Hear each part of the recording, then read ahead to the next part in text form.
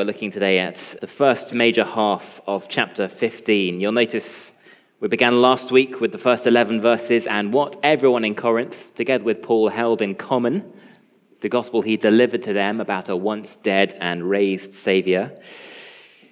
And then the rest of the chapter splits into two big chunks, each ending with a strong command or imperative. And we're looking at the first of those today, chapter 15, verses 12 to 34.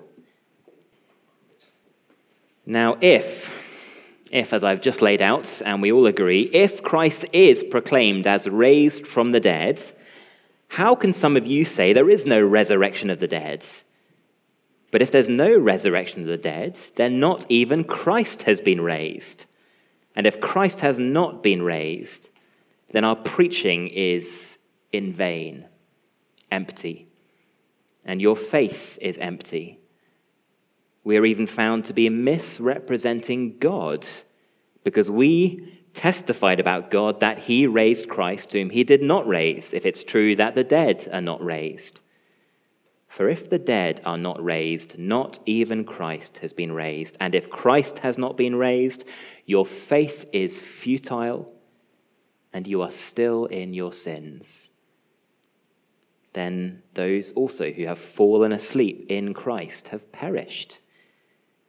If in Christ we have hope in this life only, we are of all people most to be pitied. But in fact, Christ has been raised from the dead, the first fruits of those who've fallen asleep. For as by a man came death, by a man has come also the resurrection of the dead. For as in Adam all die, so also in Christ shall all be made alive, but each in their own order. Christ the first fruits, then at his coming, those who belong to Christ. Then comes the end, when he delivers the kingdom to God the Father, after destroying every rule and every authority and power. For he must reign until he has put all his enemies under his feet. The last enemy to be destroyed is death. For God has put all things in subjection under his feet. But when it says there in Psalm 8, all things are put in subjection, it is plain that he, that is God the Father, or strictly speaking, God the Trinity, he is accepted who put all things in subjection under him. When all things are subjected to him, then the Son himself will also be subjected to him who put all things in subjection under him, that God may be all in all. Otherwise, what do people mean by being baptized on behalf of, or for, or with regard to the dead? If the dead are not raised at all, why are people baptized with regard to them or on their behalf? Why are we in danger every hour? I protest, brothers, by my pride in you, which I have in Christ Jesus our Lord, I die every day. What do I gain, humanly speaking, if I fought with beasts at Ephesus? If the dead are not raised, let us eat and drink, for tomorrow we die. Do not be deceived. Bad company ruins good morals. Wake up from your drunken stupor, as is right, and do not go on sinning. For some have no knowledge of God. I say this to your shame. Well, let's bow our heads. Almighty Father, we believe in the death and resurrection of Christ for us. We believe in the power of your Holy Spirit. We believe in the resurrection of the body and in life everlasting. So speak life into our hearts today, we pray. Amen. How to win at Christianity? That's the question that the Corinthians want answered, and perhaps you are looking in at the Christian church this morning, wondering if it has anything at all to say about life in this broken world. And you wouldn't mind an answer too. What is the secret to the Christian life? There's nothing more frustrating, is there, than someone who refuses to give a direct answer to a question. We watch and sit as politicians wriggle on the hook, and we want to throw things at the screen. Not when it's difficult to give a simple answer. I think we understand that. But when they don't want to tell you something they believe, but don't think you'll like, that is infuriating. And it's something you could never accuse the Apostle Paul of.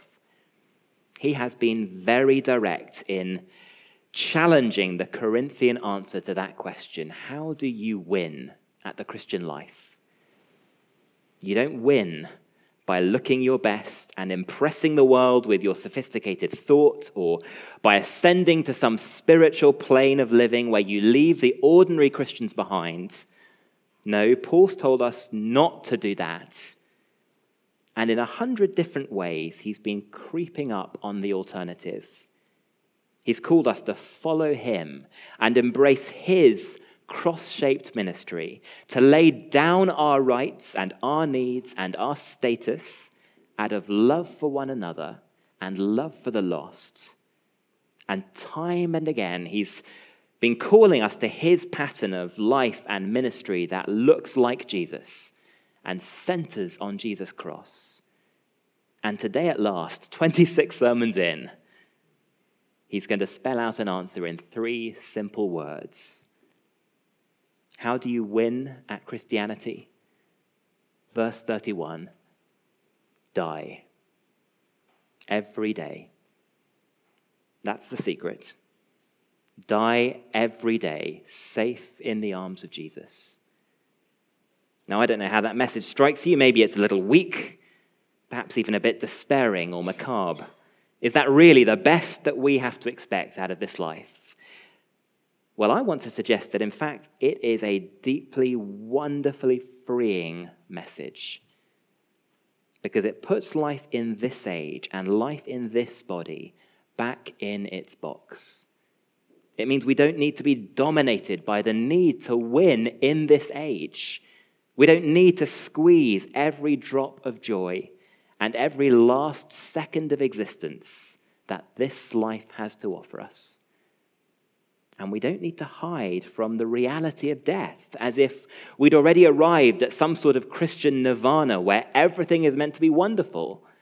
No, all over this chapter, death is painted as something inescapable. It's death before resurrection. That's the pattern here. And that death is not something we hide from. It's a pattern to embrace. Because in raising Jesus from the dead, God was doing something much bigger and much more wonderful than joining Christians to some sort of earthly self-improvement club where we just pretend everything is fine and our struggles have all vanished and our hearts only ever sing. That is not what church is. Some place for earthly spiritual advancement. No, we are in a much bigger, much better story than that. And so the summons of this whole letter, as the scholar Matthew Malcolm wonderfully puts it, is to join the ranks of the dead while we wait for a bigger, better hope. We're going to break the argument down into 3 this morning, and it starts in verses 12 to 19, with Paul showing up how sad and empty their view of the Christian life really was, the thing that he wants to free us from. Verses 12 to 19, your hope is pitifully small. Now, what a thing that is to say to the most sophisticated church in the Greek-speaking world, verse 19.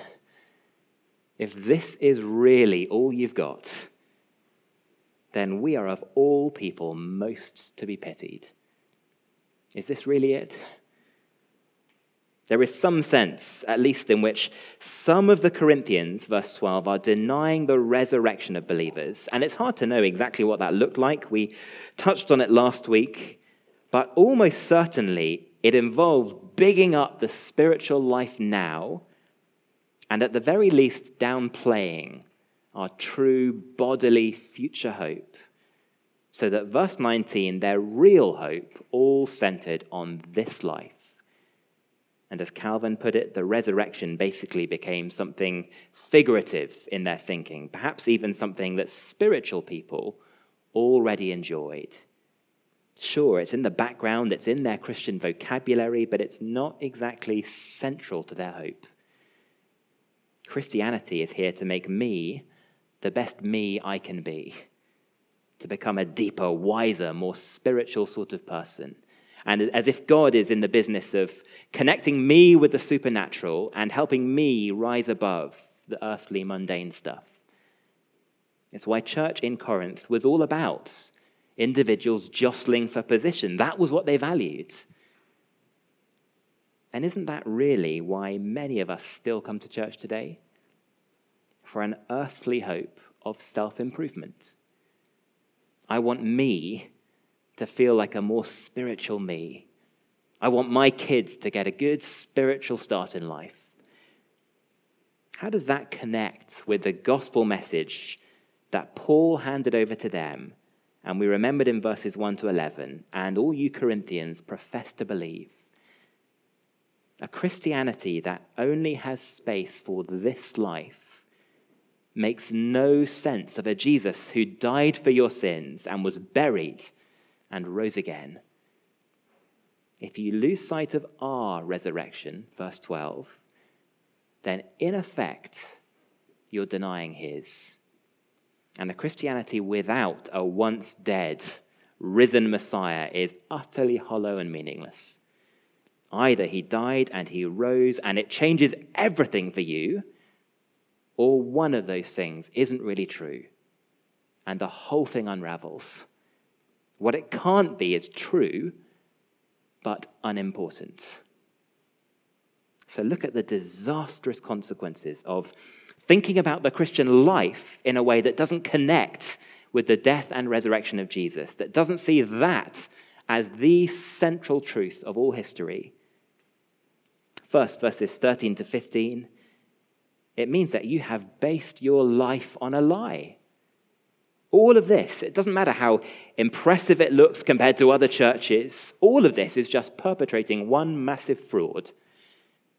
Because our message that we apostles, he says, delivered to you was empty.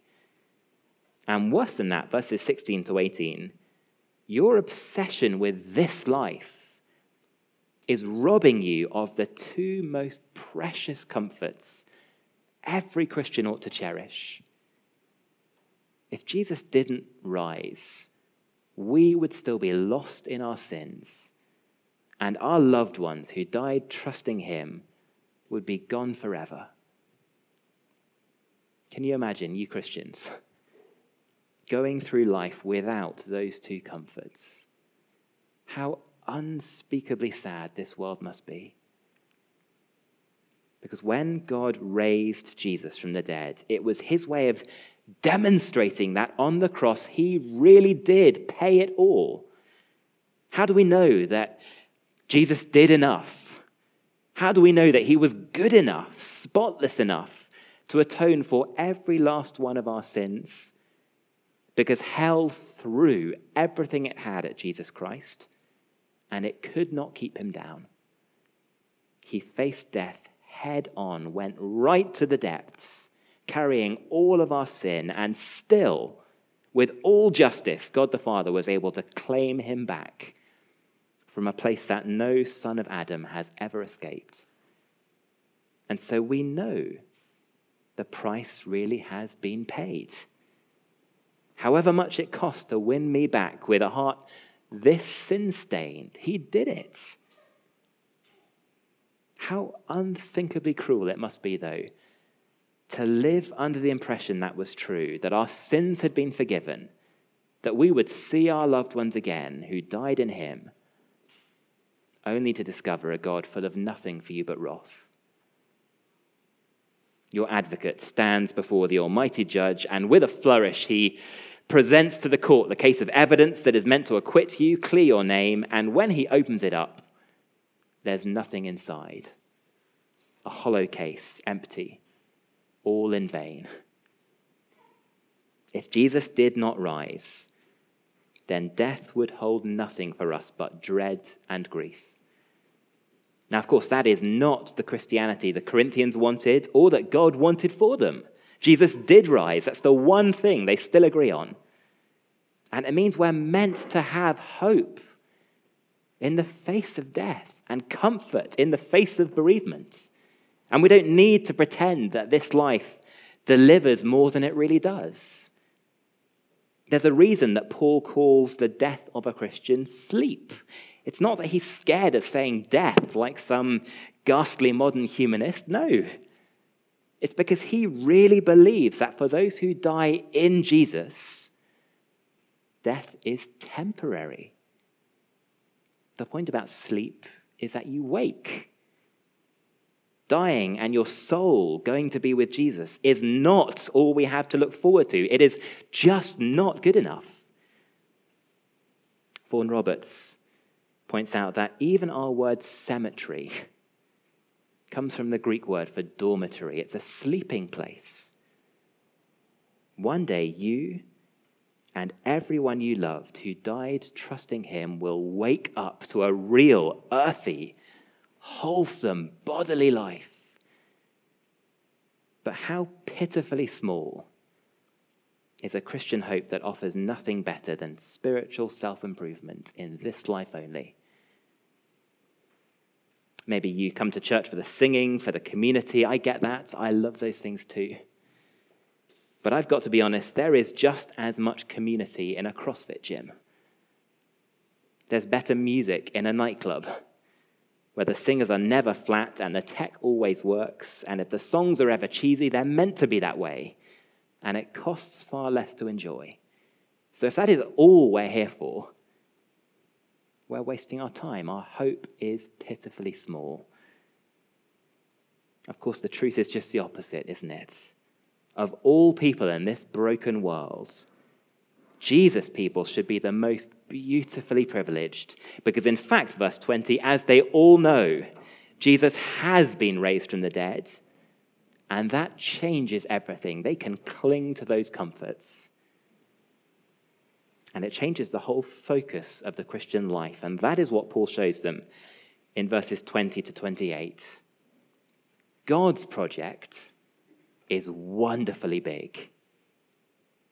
In raising his son from the grave, God was doing something much more wonderful than making individual Christians a little bit more special, adding us to some earthly club. God's project does not revolve around my life. God's project is a rescue mission on a cosmic scale. And the spoiler, the goal, comes in verse 24. Here is where all of history is headed.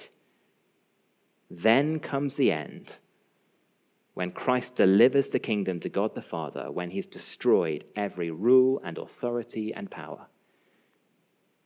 What God was doing when he raised Christ from the dead was setting a human king upon the throne who would bring history to its end, or literally its goal, its telos, its perfected state.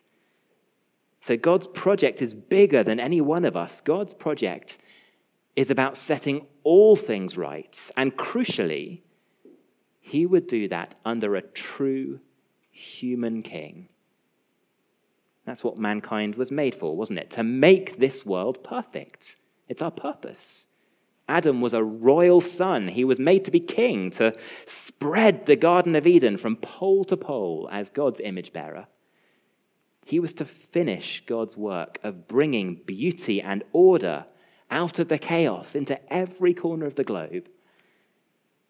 But instead of introducing beauty and order, Adam introduced sin and death. And every man, woman, and child ever since has left this world more sad and more broken than he found it.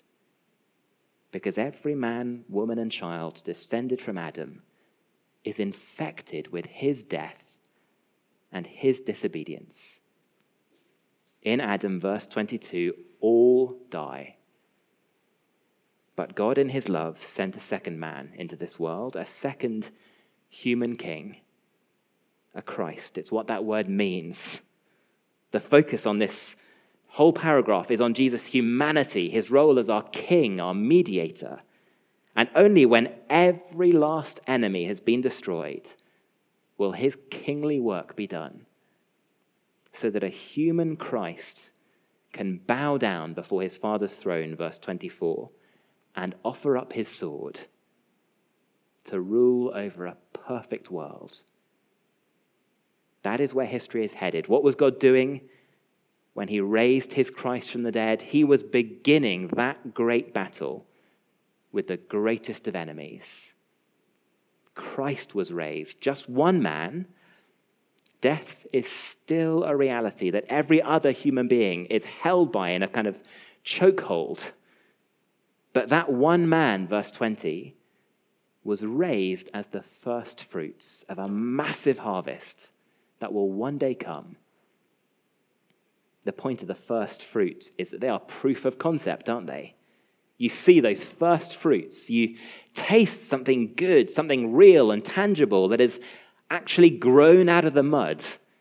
And now you know a crop really is coming. The seed was good. It works. So we get a brief history of human death in these verses. More than that, a brief history of death. Adam earned it. Adam unleashed it on the world, on every man and every beast under his care. Christ faced it and exhausted it and has broken his way out of it. And now he is standing in a wide open field on the other side. We are one with Adam. Every one of us shares in him. We're infected by his death. It's inescapable. The question is, will we be one with Jesus? Because only in him, verse 22, will all be made alive. A great harvest of the dead is to come in the field he plowed for us. So will we throw in our seed where Jesus has gone? And that is the big question, because we don't get to bypass death. Each in his own order. Verse 23, it's as if he's saying to them, their friends, you are not raised yet. Each in his own order. However impressive you are, so far it is only Jesus, the first fruits. And only at his coming, at the end of time, will those who belong to him get to join in his resurrection, his bodily victory.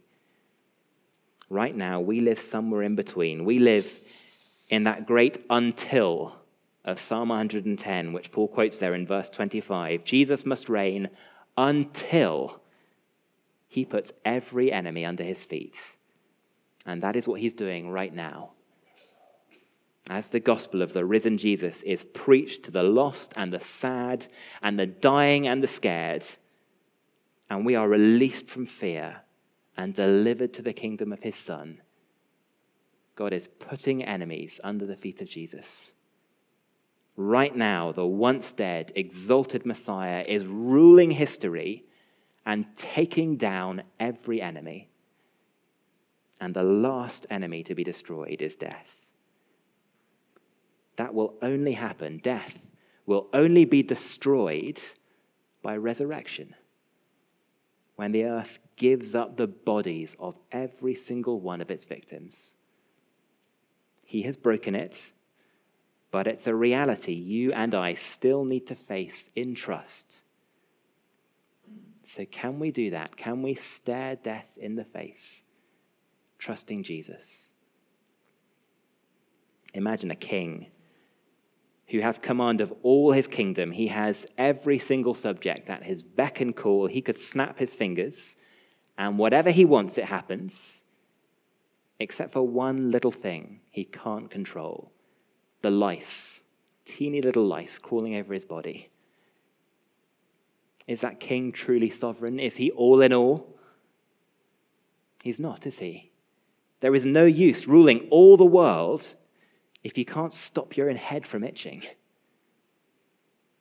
Well, God is putting every enemy under his Son, every last one. He wants it perfect. And that is why your bodily resurrection is a guarantee. Jesus has broken death, but he will not be truly sovereign over everything if just one of those who belong to him is lost. Death must go. And only then, when every enemy is vanquished by man's true king, will the promise of the Psalms be fulfilled so that our Messiah can hand over the kingdom to God the Father. And God, the Holy Trinity, is all in all. Now, why does Paul tell them all of that? It's interesting. Why does he tell them? The Corinthians have a small, empty view, don't they, of what it is to be human. Their view of humanity is over-spiritualized and disembodied and pale and joyless and me-centered. But they also have a shallow view of what God is doing in human history. His project is far, far bigger than giving us our best lives now. It is so, so important. It is so important that we know what kind of story we are in. There really is no way of reading this chapter without an incredibly optimistic view of human history. And there are different ways you might work that out in terms of how you understand the end times coming. But what you cannot do is what I think we're quite prone to doing, looking at the world we see and thinking it's getting worse and worse every day. No. The risen Jesus is reigning right now, putting everything under his feet, one by one. There might be times our little part of the story feels like it's going backwards, like things are slipping into darkness. But zoom out, and it can only ever be a tiny strategic reversal in a far bigger story of our King's advance. And we need to know that, because that is what frees us to hear Paul's big message in the last paragraph. Your hope is pitifully small. God's project is wonderfully big. So finally, verses 29 to 32, fall in. Fall out with the bad company leading you astray. Fall out with those who boast about their special knowledge, but in truth, verse 34, how cutting is this? In truth, they don't even know God or his agenda for the world. Fall out with their triumphalistic, man-centered Christianity, and fall in with the League of the Dead. And so here it comes at last. What on earth is going on in verse 29? What is that all about? It's what we want to know, isn't it? And it's a good question, because often when you scratch at those tricky bits in the Bible, you discover some very helpful things. Verse 29 reads in our translations as if there was some strange Corinthian custom going on of one Christian being baptized in place of a loved one. Perhaps it was someone who died before they had the chance to be baptized for themselves. And that is a possible way to read the text. The Greek word huper often means on behalf of someone else. The problem is there's no precedent of that anywhere else in the Bible, and there's no historical record of it ever happening in the early church, and there's no easy way to make sense theologically of what people thought was going on there. And so it's hard not to agree with John Calvin, who says that if that's really what was happening, it's almost impossible to imagine Paul using it as an example without a word of comment. He's been quite happy so far to point out the places where the Corinthians have gone off the rails, veered out of step with other churches. In which case, how are we meant to read verse 29? What is happening? Well, you can take your pick of the commentaries and you'll find plenty of possible answers. So I'll give you my hunch in a minute, but I think it can only ever be that, a hunch. And that's okay, because the important thing isn't actually Paul's illustration, it's the thing that it's illustrating. That if the Corinthians really want to ignore eternity and make everything about hope in this life, and either downplay or outright deny the resurrection, then what on earth do they think Christians everywhere else are playing at? This is actually the first in a barrage of questions, isn't it? All starting in Greek with the same little words and all making the same point. And the point is clear. If it's true that this is it, then what do you think Christians are playing at? Your own Christian lives and my life and the life and behavior of Christians all over the world totally contradict you. That's the basic point. And of the hundreds of variations on verse 29 that made the most sense to me, I think it was our friend Andy Gemmell who asked the most insightful question. Look carefully at this chapter and ask, who exactly are the dead that he's talking about? Who are the dead? Well, who does Paul go on to talk about in the very next breath? Who's he been talking about all the way through? Why are we, that is me and Sosthenes, my co-writer, my mission partner, why are we in danger every hour? I die every day. And it is my pride and joy to do that by the grace of Jesus, to bring the gospel to you. It's Paul, isn't it? It's Paul whose death-shaped ministry, disgusting ministry in their eyes, has been in the background and sometimes the foreground all through this chapter. That is the thing that looks weak and deathly to the Corinthians. Paul's take on the Christian life. One that says, lay your life down and take your cross up in love. Why would I do that if this life was all there is? Let me talk in a human way, verse 32, a worldly way, a Corinthian way. What do I gain if I'm thrown to the beasts in the arena?